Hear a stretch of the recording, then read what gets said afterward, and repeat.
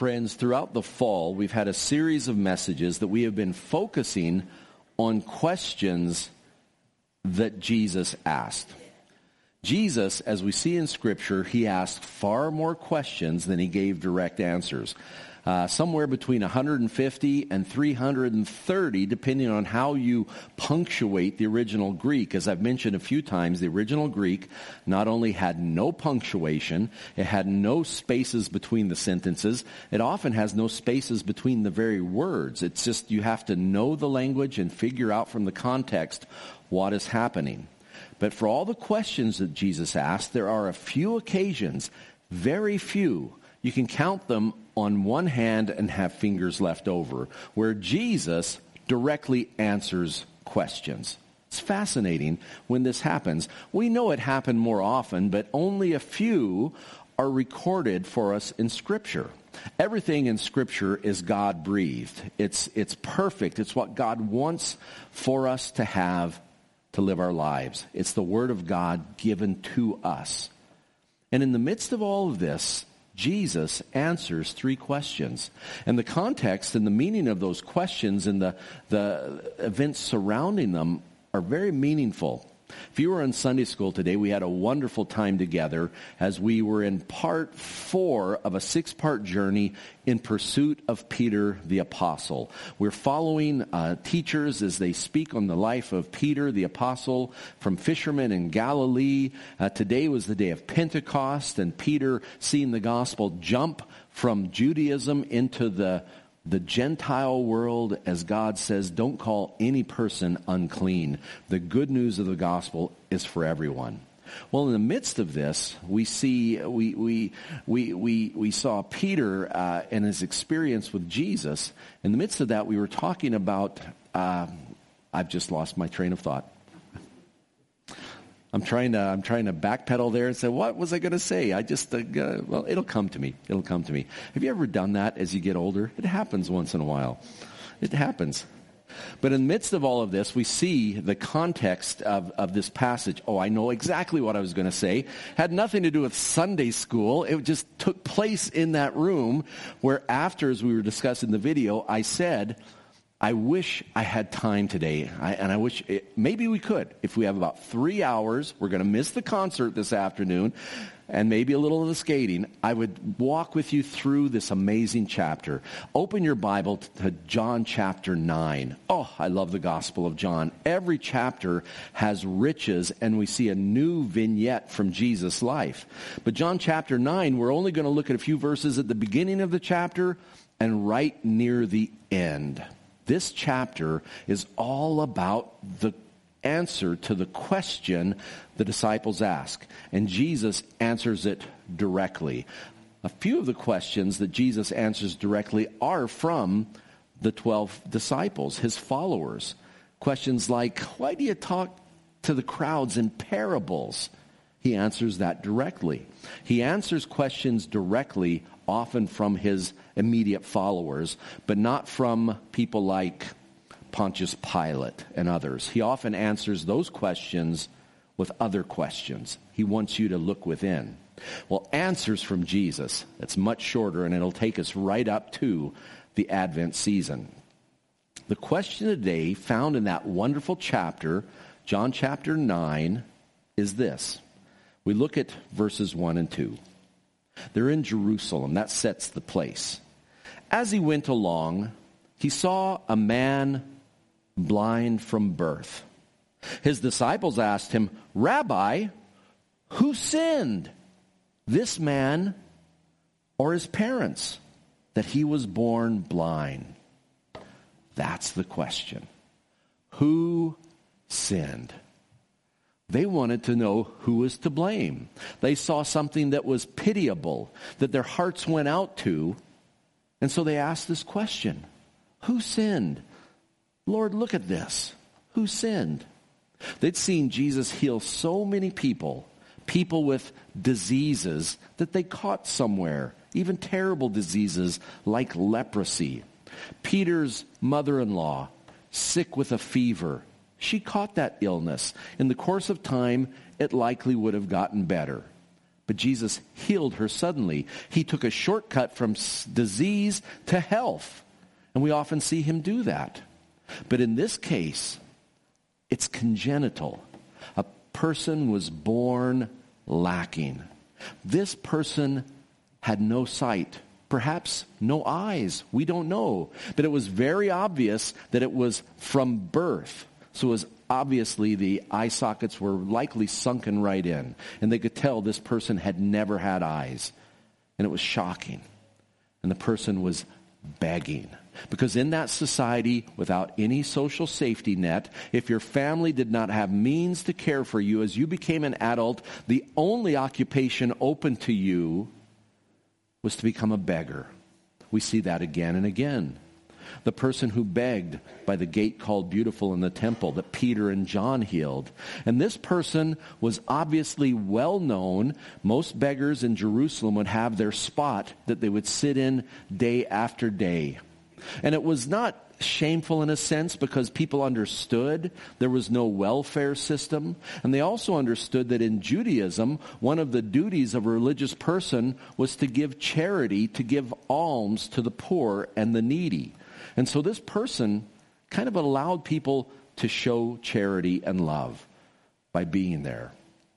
But it was obvious. This was beyond what normal healing was. Healing that could take place through medicine or could be sped up through Jesus healing a person. This person had no eyes, never had. So something had gone wrong. And they wanted to place the blame, fix who it was, to understand why this tragedy had taken place. And they asked the question, who sinned? His parents or him? Now, I asked the question about this question.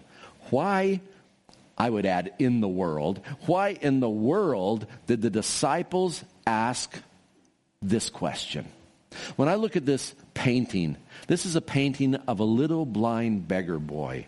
And I see that little boy. He took off one of his shoes for you to tuck money in. And he's sitting there with his little dog. I see that. And I don't start thinking theologically. I start feeling with my heart. I see that little guy. He's in such need. And you want to reach out and take him in your arms and help him. But in this case, do you notice what the disciples don't do? They don't talk about mercy. They don't mention healing. Their minds go to a theological problem. They pose a theological problem to Jesus. Of all the questions he answers, this one's basically, you're asking the wrong question.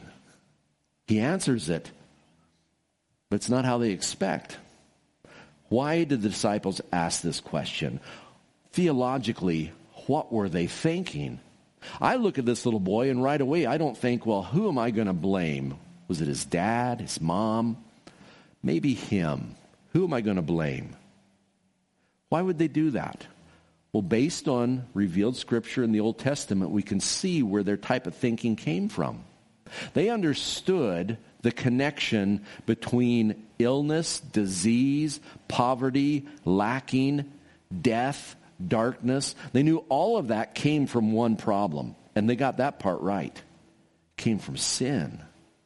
Before we sinned, we lived in a world of light, health, joy, life before sin.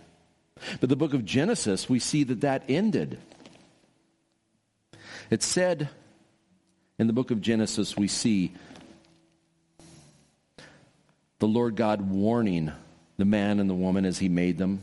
It said in verse 6, the Lord God, in chapter 2 of Genesis, the Lord God commanded the man, you are free to eat from any tree in the garden, but you must not eat from the tree of the knowledge of good and evil. For when you eat of it, you will surely die. Now we understand that death immediately is spiritual death. Death is separation. Separation, for instance, physical death is the spirit, the soul from the body. Spiritual death is separation from the creature, from our Creator, the one who gives us all life. We're separated from them. We're divided by our sin.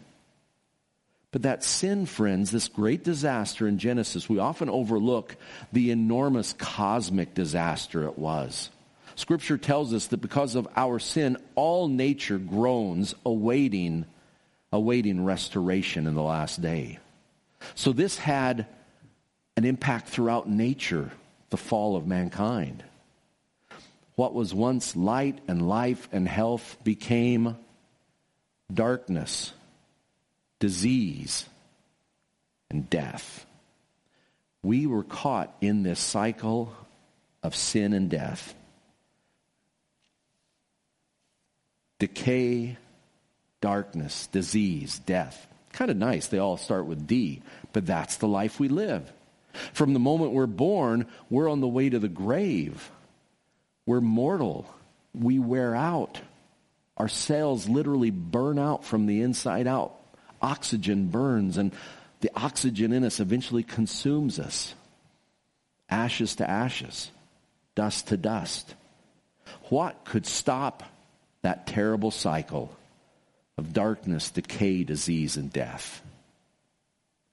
Only Jesus. And so the disciples knew that this disease was linked to sin. And this obvious physical lacking had to have a deeply sinful cause. We know that it's common to all mankind. For instance, the classic passage in Romans chapter 5. We read that, therefore, just as sin entered the world through one man, and death through sin, and in this way death came to all men, because all sinned. It's not when we're born if we will sin. It's only a matter of when. Because we're born naturally of sinful race. We have sinful parents. We come by it naturally. The natural man is a sinful state. It's not if, it's only when. And we understood that based on Scripture. Remember the King David, when he was praying and repenting after his great sin with Bathsheba and the murder of her husband. Psalm 51 speaks of his repentance. And in that psalm, he reflects on his sinfulness, that he's always been a sinner. It's always a struggle to do God's will.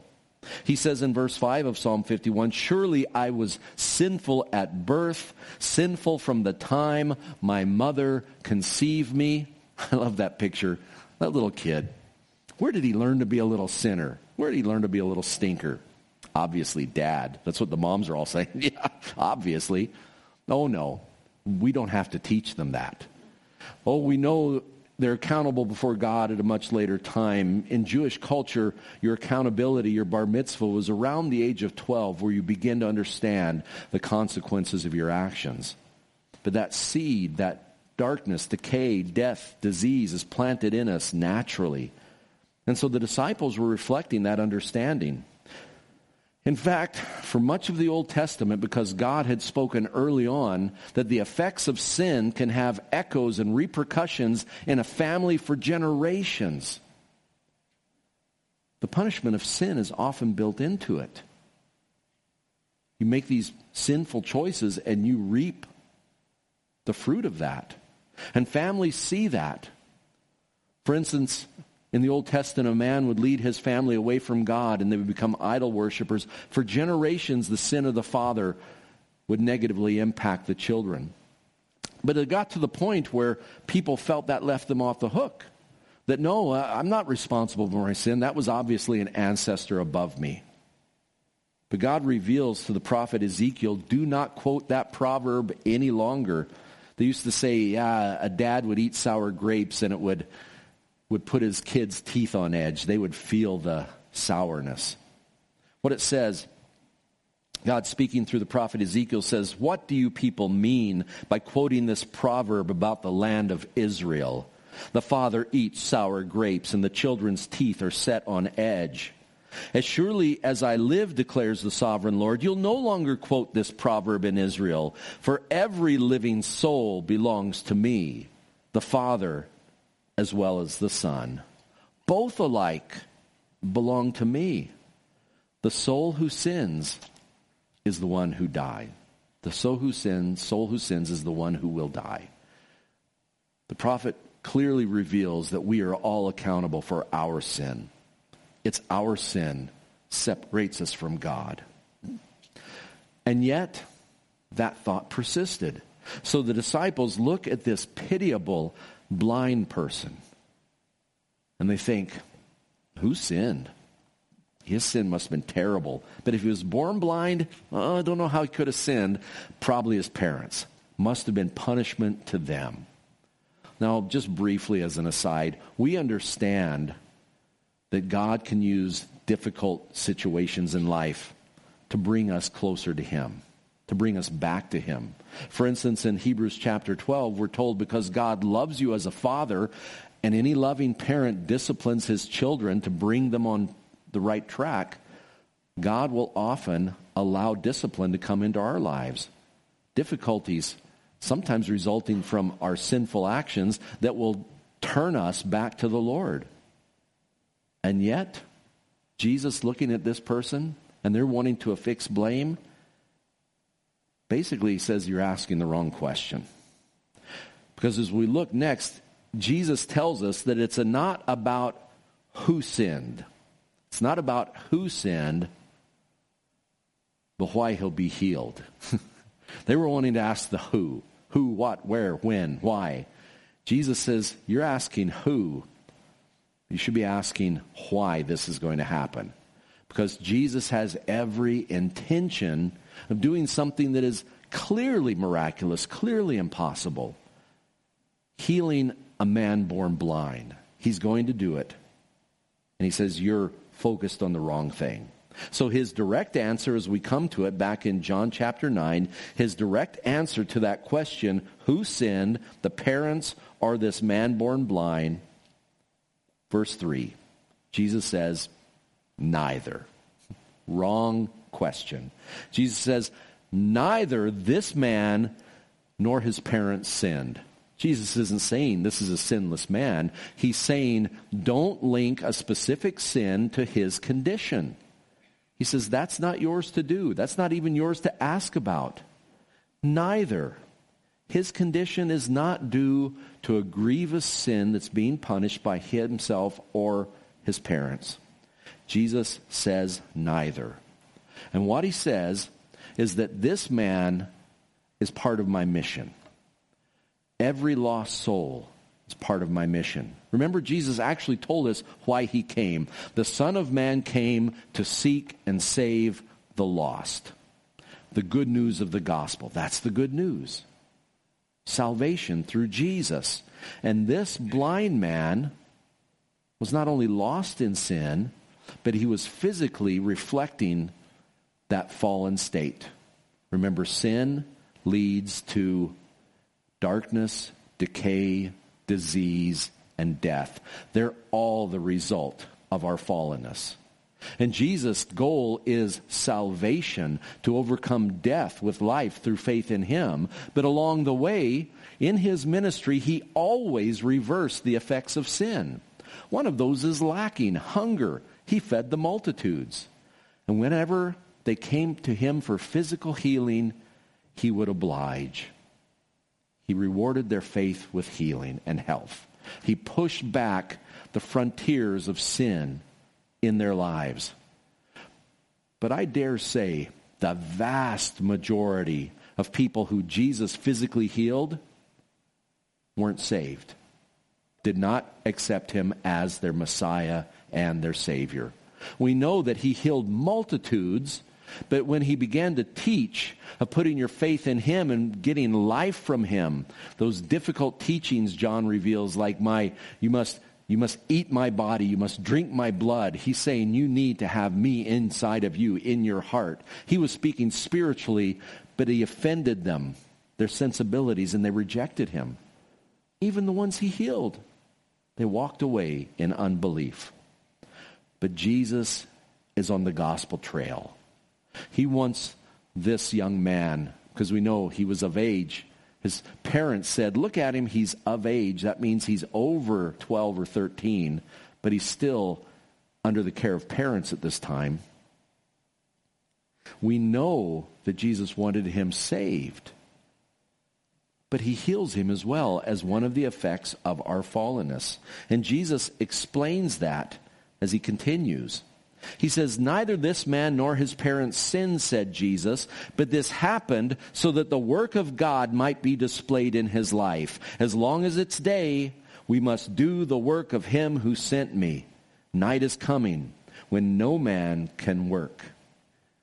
The work of him who sent me. I came to seek and save the lost." He's saving them, pushing back the effects of sin physically. He's dispelling the darkness with his teaching. He's enlightening them. But he wants ultimately salvation. Jesus says he is at work. And you know, he didn't hide his agenda. At the very beginning, at the outset passages in the Gospels, Jesus tells us that this is what he's come for. For instance, Matthew 4:23, we see his method. It says, Jesus went throughout Galilee, teaching in their synagogues, preaching the good news of the kingdom, salvation, the gospel, and healing every disease and sickness among the people. He doesn't want people lost. He doesn't want people hungry. He doesn't want people sick. He doesn't want people deluded and living in darkness and lies. He wants to shine his light. He wants to see restoration in mankind. Ultimately, that only comes through salvation. But the work of him who sent me, it's gospel work. And friends, I love to see it reflected in the lives of our missionaries like Paul and Sharon and Julie Stone and others. They want salvation. But along the way, they feed, they clothe, they bring health through medicine. They're doing the work of Jesus. And that's not just missionaries. That's us here. What role do you play in your family, your community, your workplace, your school? You need to continue the work of Jesus. I love that word for work in Greek. Jesus says, "I'm here to do the work of my Father." The work in Greek is ergon. You know how you work, you work well and it's efficient, that's called the study of ergonomics. That's a good Greek word. Ergon, the work of our Father, is gospel work. Preaching, healing, ministering, clothing, feeding. That's why Christians throughout 2 millennia, we have always led the charitable works in society. The great disaster is, in the late 1800s and early 1900s, the governments of the West stepped in and said, "You've started it well," because all of the social services were Christian in nature. And then the government took over, did a terrible job, and many Christians backed off and quit doing the work of our Father. Again, in Luke chapter 4, Jesus talks about that. He said he went to Nazareth. Look at the language he uses about the work of his Father. He went to Nazareth where he'd been brought up, and on the Sabbath day he went into the synagogue, as was his custom. He stood up to read. The scroll of the prophet Isaiah was handed to him. Unrolling it, he found the place where it's written, "The Spirit of the Lord is on me, because he anointed me to preach good news to the poor. He sent me to proclaim freedom for the prisoners and recovery of sight for the blind, to release the oppressed, to proclaim the year of the Lord's favor." Then he rolled up the scroll, gave it back to the attendant, and sat down. The eyes of everyone in the synagogue were fastened on him. And he began by saying, "Today, this scripture is fulfilled in your hearing." You see? He came as the Messiah. He came as the Savior. But along the way, he pushed back all the effects of sin. Light in darkness, sight for the blind. All of these were signs of what direction God was heading. The great restoration and rescue of a fallen race to be restored to fellowship with God. These were the works of Jesus. That's why his healing ministry was hand in glove with his preaching ministry of the good news of the gospel. The feeding the hungry and the healing the sick, that was an object lesson. That was a physical manifestation of the good news of the gospel, reversing the effects of sin. Well, if they should have been asking the why about the healing and the work of the Father instead of the who and sin about this blind man, the Pharisees come on the scene. Chapter 9, as we go through it, it's like one of those old mystery shows. The detectives show up. In this case, the detectives are the Pharisees. A crime has been committed. A man has been healed on the Sabbath. And they heard that Jesus did it by spitting in the dust, making the spittle into clay, and putting it in the man's eyes and telling him to wash in the pool of Siloam. So many crimes have been committed. It was illegal in Judaism at that time. The Pharisees taught it was illegal to spit on the Sabbath because the spittle would roll in the dust, make a furrow. You're plowing, you're farming on the Sabbath. And all of these things, they had so many rules, and Jesus just broke them all. And so they're prosecuting Jesus through this man who's been healed miraculously. A great testimony to everyone. And they ask the question again and again and again, how were you healed? How were you healed? But the question is not how he was healed, but they should have asked, who healed you? They wanted to know the how. They wanted the details for prosecution, but they should have been asking the who. 4 times in the chapter 9, they ask how.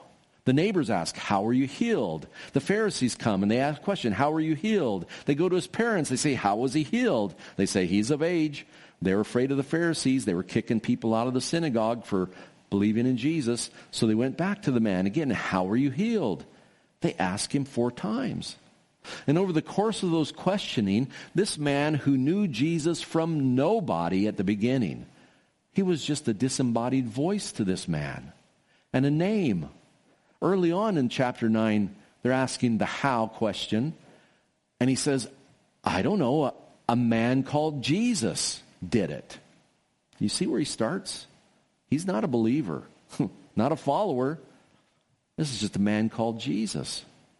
And then it goes on. The Pharisees are asking him, how could this have happened? How were you healed? And he says, the man must have been a prophet. A prophet? And then the Pharisees get real upset. They say, no, we follow a prophet. Moses is our prophet. And they begin to intensify their persecution of the man and his parents, and they begin to threaten him. And the man says, you're asking so many questions. Do you want to be his followers too? Do you want to become his disciples? And that really makes them mad. And he says, because this man healed me, God answered his prayer, and God will not answer a sinner's prayer. You say he's a sinner, but I say he's a man from God. So it goes from a man called Jesus to a prophet to a man from God.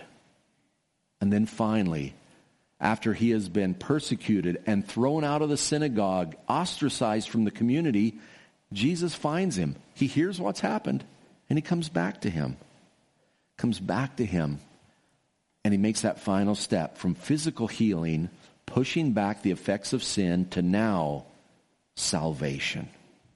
That journey from a man called Jesus to the Son of Man, the Son of God, Messiah, Savior, and Lord. Right at the end of John chapter 9, we see Jesus finds the man, and Jesus puts a face to his voice as he meets him. It says in verse 35, Jesus heard they had thrown him out. And when he found him, he said, do you believe in the Son of Man?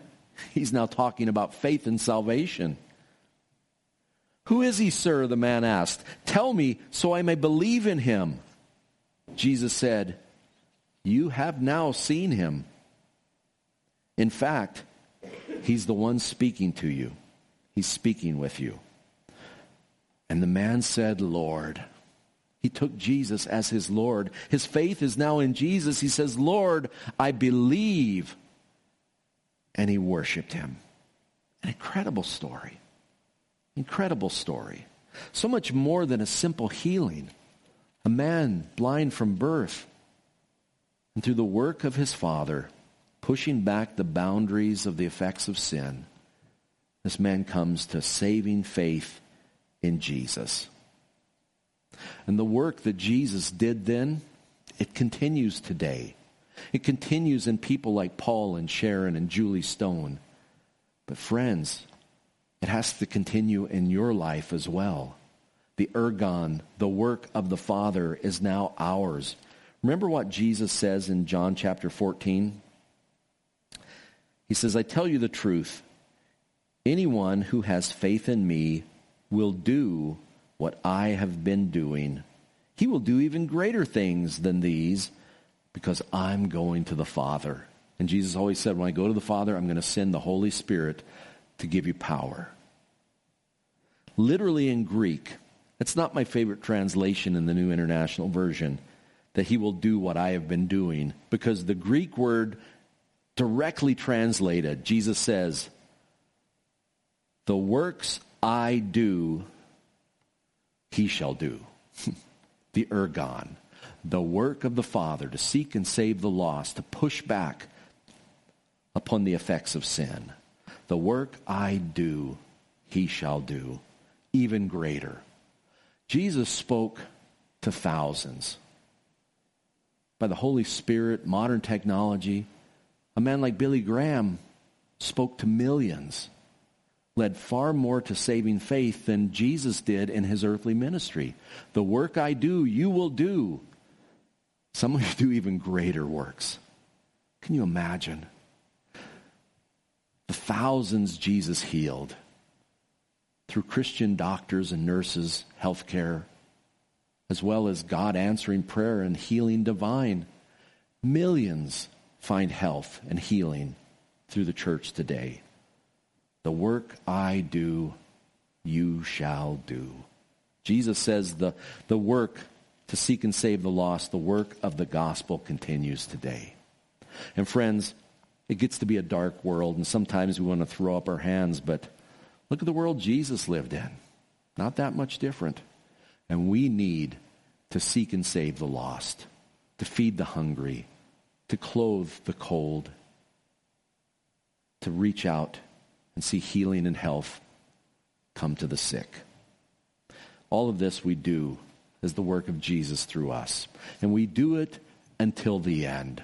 All of this is moving toward the great restoration. The book of Revelation shows us glimpses of the future. And one of those I love is in chapter 21 of Revelation. The picture of the New Jerusalem, the end result, God at home with his people. Verse 3, and I heard a loud voice from the throne saying, now the dwelling of God is with men, and he will live with them, and they will be his people, and God himself will be with them and be their God. He will wipe every tear from their eyes. There will be no more death, or mourning, or crying, or pain, for the old order of things have passed away. No more disease, no darkness. There is no sun or moon, for Jesus is the light of the city. No darkness, no disease, no decay ever knew, and no death. This is what we are heading toward. But along the way, we're called to do the work of Jesus. Some people say, preach. Don't make medical clinics. It's all the same thing. It's all the good news. It's all of a part. Jesus says, this is the work the Father gave me to do. Push back on darkness. That's why we have schools. Push back on decay. That's why we build new buildings and renew people's lives and homes. Push back on disease. This is why our medical ministries, our prayer ministries are so important. And push back on death. The good news of the gospel. Jesus says, those who believe in me, even though they die, yet will they live. Let's pray together. Heavenly Father, I thank you, Lord, for the amazing story that came from a single question. While the disciples, they saw this man as a curiosity, and they wondered theological thoughts about who might have sinned, what caused that terrible tragedy to be born blind, where Jesus wanted them to be in tune with the work that you were doing in him and through him, and would continue through the body of Christ in the world today. The work of the gospel, to preach the good news of the kingdom, and to feed the hungry, and to heal the sick, to visit those in prison, to be Jesus in all of these places as he lives in us and through us. Father, touch our hearts today. Open our eyes to how we can share the good news of the gospel, not only with our voices, but in practical ways with our actions and with our attitudes.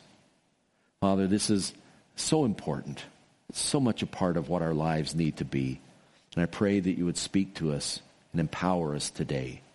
We pray all of this in Jesus' loving name. Amen.